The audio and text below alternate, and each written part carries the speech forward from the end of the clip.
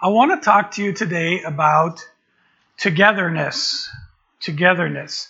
And I appreciated what Rebecca said about it's hard to do the one another's all by yourself. You need to be in community. So here's a song that came rattling back from the dark ages in my mind. The first line of which is the only line that I can remember. And so see if any of you are old enough to pinpoint where this song came from. So here's a song. Let's get together, yeah, yeah, yeah. Right there, Parent Trap. And that was, I remember Haley Mills, I guess I was the original Parent Trap person, and, all that kind of stuff. But that was the song. Let's get together, yeah, yeah, yeah. Do, whatever the rest of that song was. Okay. Now, that's as much as I'm going to sing for you this morning, I think, unless something else strange comes to mind. But here's the concept. Together. So what I want to do today is look at the concept of togetherness. It's possible for people to come into church, and it really is not a function of size, because even larger churches can do this. It's possible for someone to come into church, say hello to people, leave the church, and never see them again until the following Sunday, and not really feel all that badly about it because of a lot of things that go on. Maybe that's all they want out of church. They don't want to be involved. They don't want to be interfered with. They certainly don't want to have somebody getting too meddling into their world. And so maybe they're content with that. And they try to live almost this Christian life all by themselves. But you can't do that. You can't do it. It's not possible. I suppose, John on the island of Patmos, I don't know if he had anybody else with him or not, but he was in exile there. He certainly had the Spirit of God with him. So, but whether he had anybody else or there were any other prisoners, I have no idea. But the point is, it's difficult to do Christianity without community, and particularly in this portion of Scripture we're going to come to in Acts 2, it just becomes so very obvious. So I want to talk a little bit about this whole issue of togetherness in process. So Acts chapter 2, verse 42 is where we're going to start. They devoted themselves to the apostles' teaching and to the fellowship, to the breaking of bread, and to prayer. Everyone was filled with awe, and many wonders and miraculous signs were done by the apostles.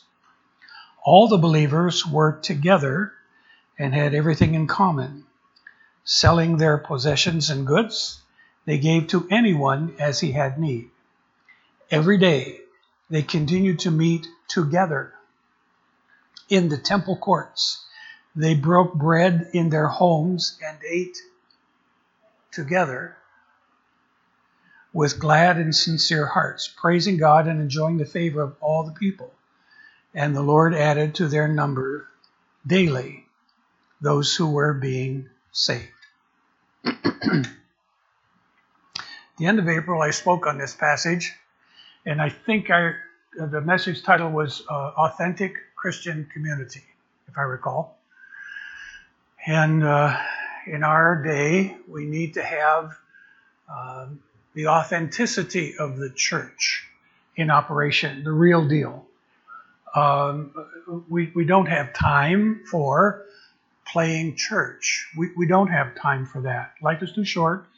The Lord is coming, and we've got to get as many people on board as we can and process as we impact and influence people around us. Whatever it is, that oikos, that group, that network of people that you have to influence and impact for the message of the gospel. I said at that point in time that it was a crucial piece of understanding about the nature of the church. That is true back in April. It was true before then. It is equally as true right now as well, here at the end of August, 5 months, 4 months, 4 months ahead from where we were.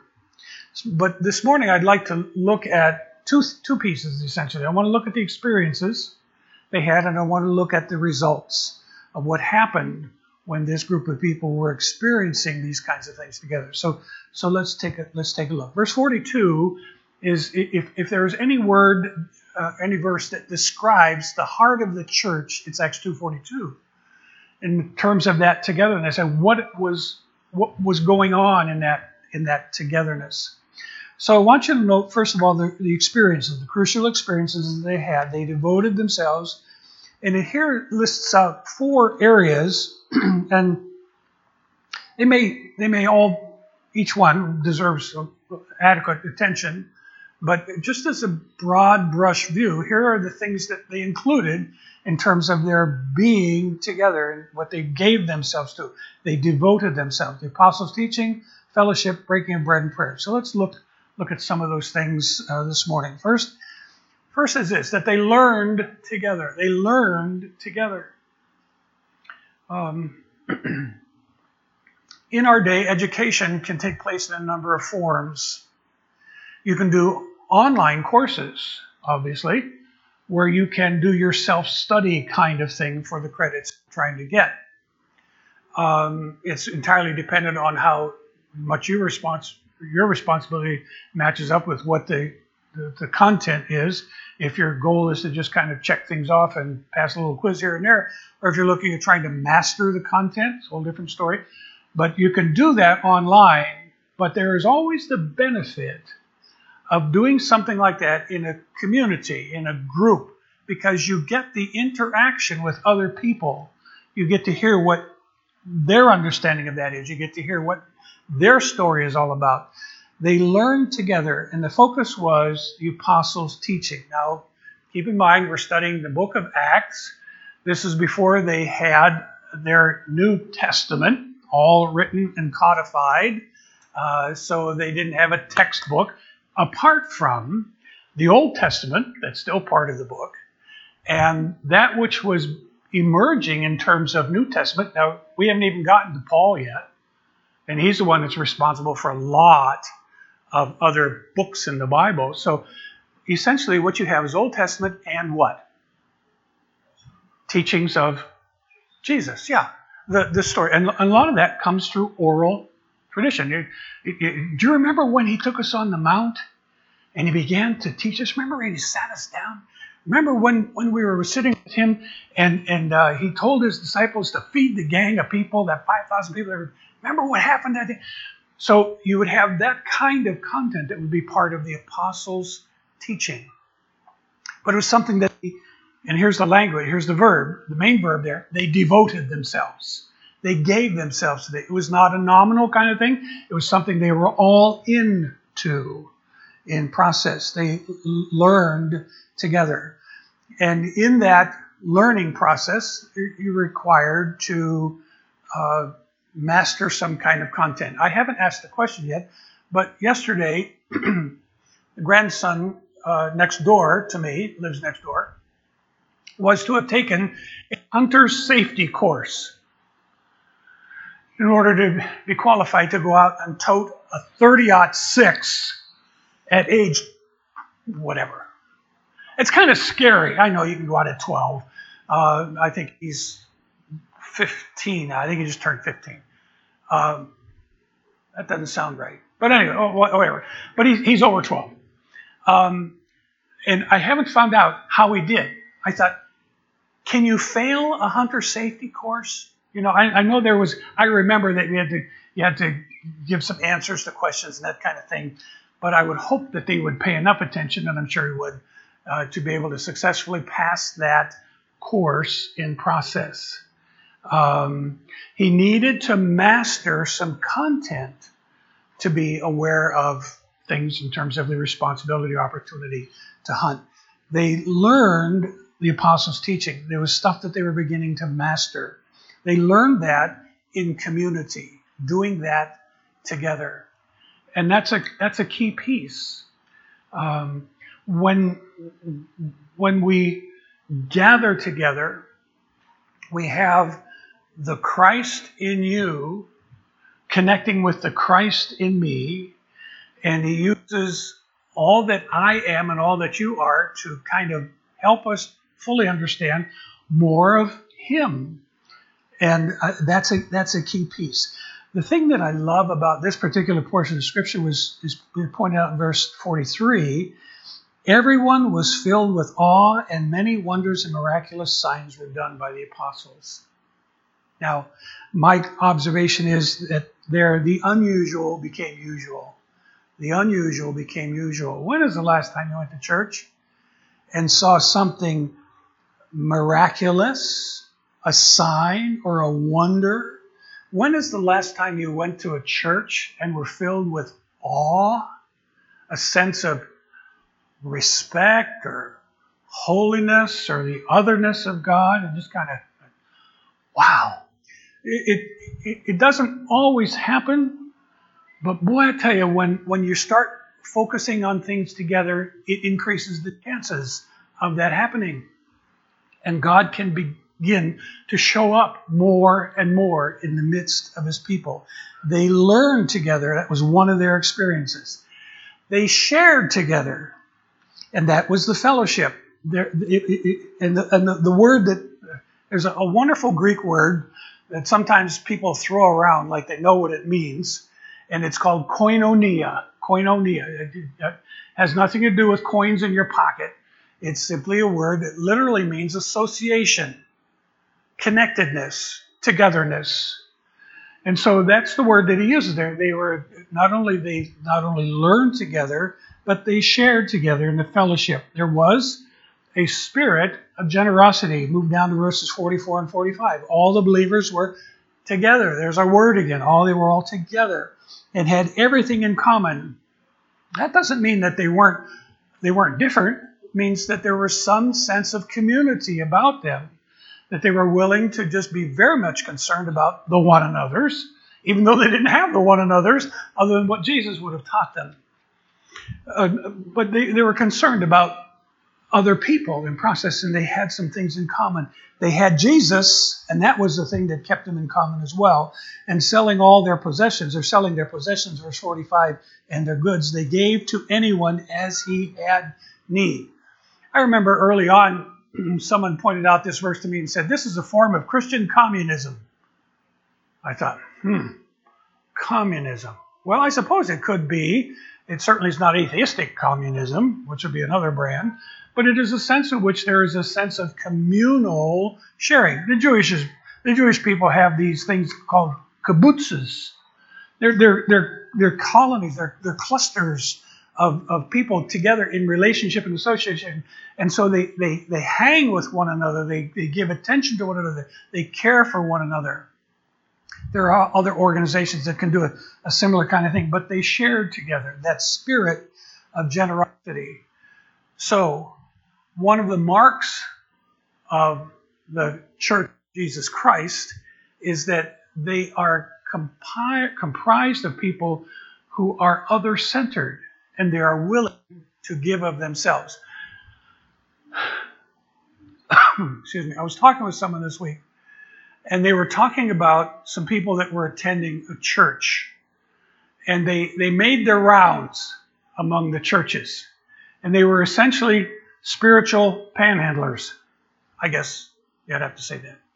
So they would be at one church for a while, and they would share their sorrowful story and get some help and get some financial resource. And then when the well was dry there, when they had sucked all the nectar out of that honeypot, maybe that might not be the best descriptor, but anyway, then they moved to the next one, and they moved around. And this person I was talking with said, eventually, they burned all the bridges in the community because it became known that they weren't in it to share, they were in to give. Or they weren't in it to give, they were in it to receive in the process. So they were always on the receiving end of that.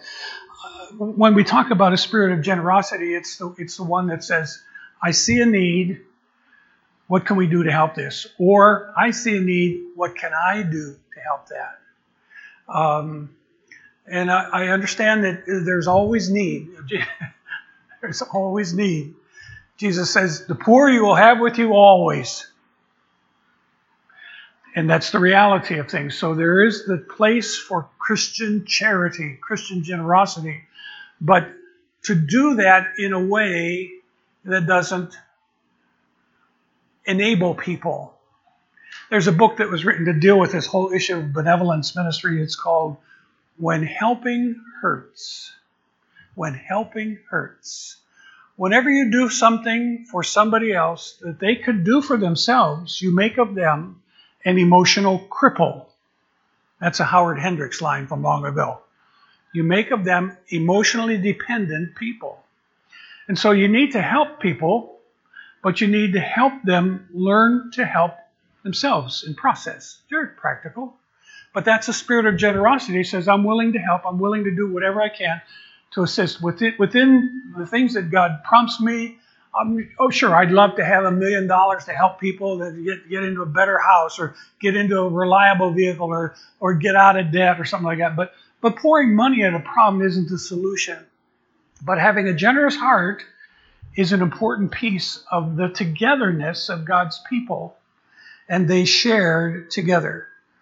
When is the last time that you shared something with someone? This is gardening season. When's the last time? Maybe you don't garden. Okay, so maybe you do something else. But if you have a garden and you grow stuff, more often than not, you got tomatoes coming out your ears after a while, or cucumbers coming out your ears after a while, and you just want to say, is there something I can do to share with you? I've got all these, I've got this, that, and the other. So you share with someone. They shared together. The next one I think I love this one, is they ate together. Hey, how about that? Now, I grew up, well, I'll open this kettle of worms here for a while. There was a point in time where in some churches, they would not have a fellowship hall in the church because they felt that was inappropriate. Now, I'm not here to cast aspersion on such stupidity. Well, I guess I don't. But, I don't want to make fun at that point. But some people felt, there's a verse in the Bible that says, don't you have homes to eat in? And they take that verse and they'd say, well, we shouldn't have a place to eat in the church. They would get around that by building a place with a kitchen next door to the church, sometimes with a little connector. It wasn't fully enclosed, because if you fully enclosed it, then you included it in the church. And so anyway, they try to work their way around. It's part of the craziness of sometimes what we sometimes do. I think that's loosened up a little bit now. But here they ate together, and it's not just eating in church. It was more than that. It was, in the language of the scripture, when they ate together, they broke bread together. Now, I told you I wasn't going to sing again, but there's another song that comes to mind. Do you know what it is? Let us break bread together on our knees. There are things that you find out about other people when you eat together. You find out if they have, you don't do this, right? You find out if they have any manners. We have a friend at a church in New Cumberland that we were in for several years who would at times, oftentimes, invite Barb out for lunch. And the hoot of the thing is an adequately resourced person, she would forget her wallet. And so we'd go out to lunch, or she would go out to lunch, and Barb would pay for the meal because the person forgot their wallet. Well, we thought, well, that's kind of silly. But it happened again. It happened more than a few times over the course of the years. But we know that, she was just a forgetful person on some of those pieces like that. But when you eat a meal together with someone, you get a little bit better understanding of who they are, what they're about, what's important to them, what gets their blood going, what gets their jets revving. And you want to do that just because you connect together. That's why I think after church fellowship meals are really cool when you get a chance to connect together. But verse 46 on this passage also says, they broke bread in their homes and ate together with glad and sincere hearts, praising God. So I don't think we're restricting it in terms of the church, but I think there's always just a real benefit of togetherness when we eat together. So be open to being hospitable. Be open to inviting someone in for something as simple as coffee and donut holes or whatever it may be for you, to just get connected. Because sometimes people will open their hearts to your open heart in that setting that they will not do in church, in the gathering of the people together. Sometimes it just gives you a good opportunity. And I love it that was one of the things that was a part of their church experience. They ate together in the breaking of bread. They also said they devoted themselves to prayer. And sometimes people eat more than they pray. And I'm sure this whole thing needs to be in balance. But we've said time and time again that prayer is the primary work of the people of God. And I know that's to be true for us personally, but I think it needs to have the bigger spot corporately as well. However you are able to do that, it may be on a Wednesday night. Maybe whatever you work with your schedule. Maybe that becomes difficult for a church to do because of the circles don't intersect very much, or people are all over the place. But you've got to find a place where the people of God can together connect in terms of prayer. You pray with and for one another. I had an experience, it was just a precious experience for Barb and I this past week. One of our family members has been concerned about their son and was inviting people to gather together for prayer on a particular night. And just from 7 to 8 o'clock. I would appreciate if you could just pray. If you can't come to my house, then pray with us while we're praying there, or that kind of thing. So as it turns out, our one daughter lives next door, and so we got together that night at that particular time, and it was a precious experience to be able to pray on behalf of a family member, a grandson, with two of our children and us praying together, and to hear their hearts. It was a part of together. That was part of community, and that was a part of the experience of the early church. So when they gathered together, they devoted themselves to the apostles' teaching, to the fellowship, to the breaking of bread, and to prayer. They were involved in those experiences. What happened? What happened when they were involved with those experiences leads to the results. And that's the next piece that I want to look at. I want you to see the results when the church practices the togetherness of Acts 2:42. There's joy within them. Verse 46, they broke bread in their homes, ate together with glad and sincere hearts, praising God. Praising God. There was great joy in their hearts because of their experience. There's nothing that brings joy to the heart of people when they get connected together and discover the Christ in me, reaching out to the Christ in you, and it energizes something, and we begin to focus upon our praise that comes to the Father. We offer our praise to God. There was joy that occurs within their hearts. Not only was it internal, but it's external as well. There is favor on the outside. Verse 47, the first part of it says they were praising God and enjoying the favor of all the people. I want to tell you that when God's people get connected together, it shows. It has an impact. People can see the difference that makes when Christ followers connect together and they draw from each other, and it changes them. And they gather, or they gain the respect of people on the outside. Not because they're religious do-gooders, not because they're goody two-shoe people, but because they're discovering the reality of Christ in their life, and it makes a difference.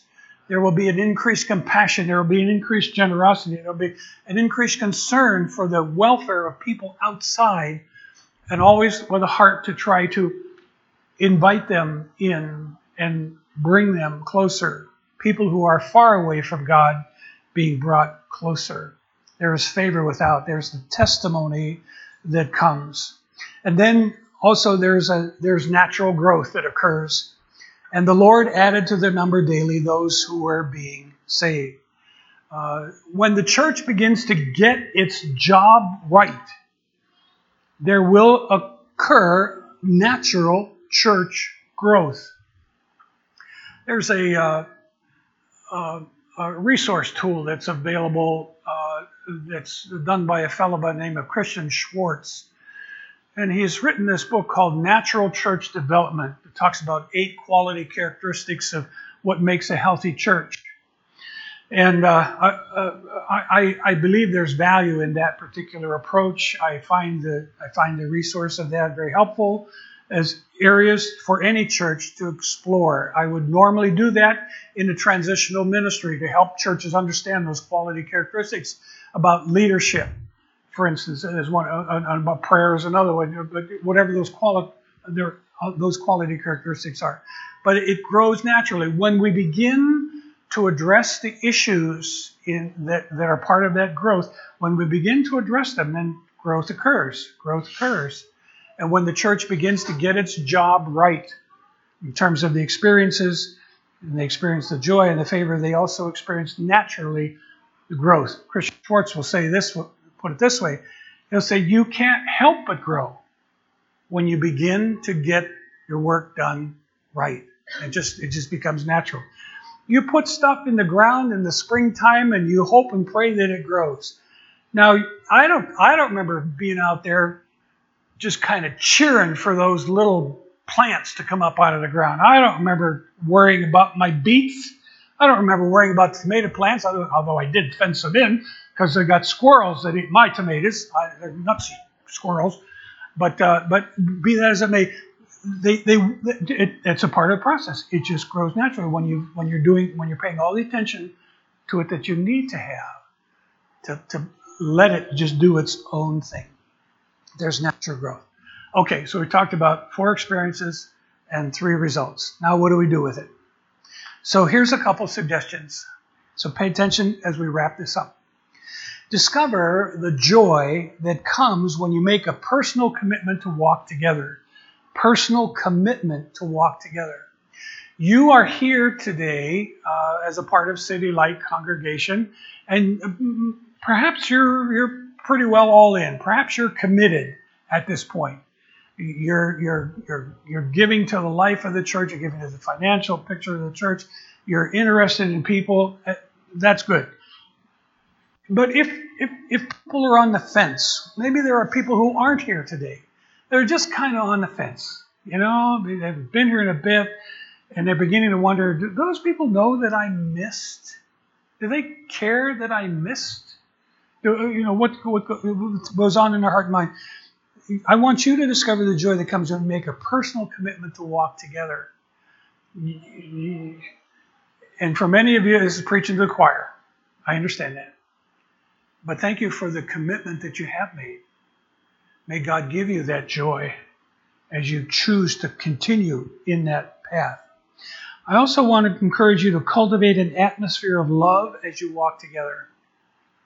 One of the things that will destroy a church quicker than anything is a lack of love. And the opposite of love is not hate. The opposite of love is indifference. It's indifference, where you really don't care. It's just hate. You don't care. And if one of the things that's going to be characteristic of the health of a church is its love and its cultivation of that, then let that be the atmosphere that you cultivate. A love for God, a love for his people, a love for those who are outside. When we came in this morning, 9:45, we got here, went by the stadium down here. Something going on down there. I don't know what they're doing. Probably some athletic event or something like that. But I thought,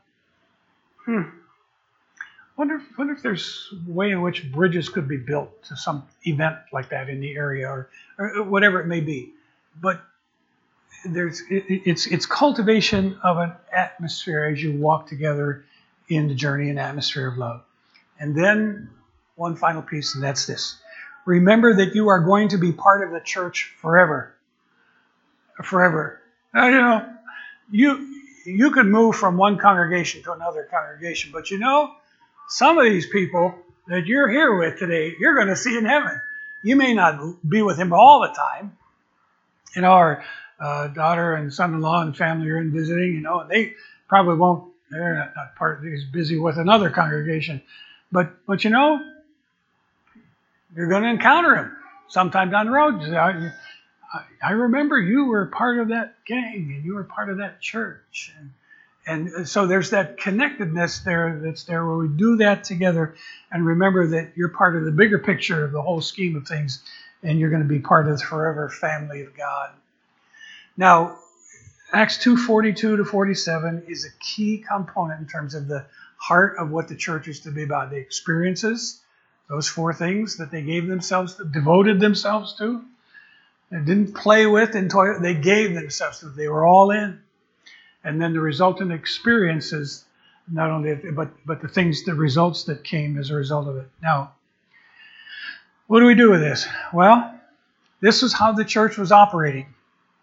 In the context of that, next week we're going to see what can happen when a church gets its act together. What can happen when the people of God, whether it's leadership or followership, what can happen when they begin to explore what God has for them to do in terms of task and mission. And we're going to come to a passage in Acts 3 that talks about what 2 men available to God saw happen. I want to give you a heads up that next week I'm going to sing a song. And it goes along with Acts chapter 3. And so you don't want to miss it next week. Because it's got emotions to it as well. And guess what we're going to do next week? We're going to be part of the motions. So it'll be one of those experiences you don't want to bring any friends to at all. No, I was just joking at that point. But here we are. So this is the heart of living together, togetherness. Let's get together. Let's allow God to weld and melt our hearts together before Him. Will you join me as we pause for prayer?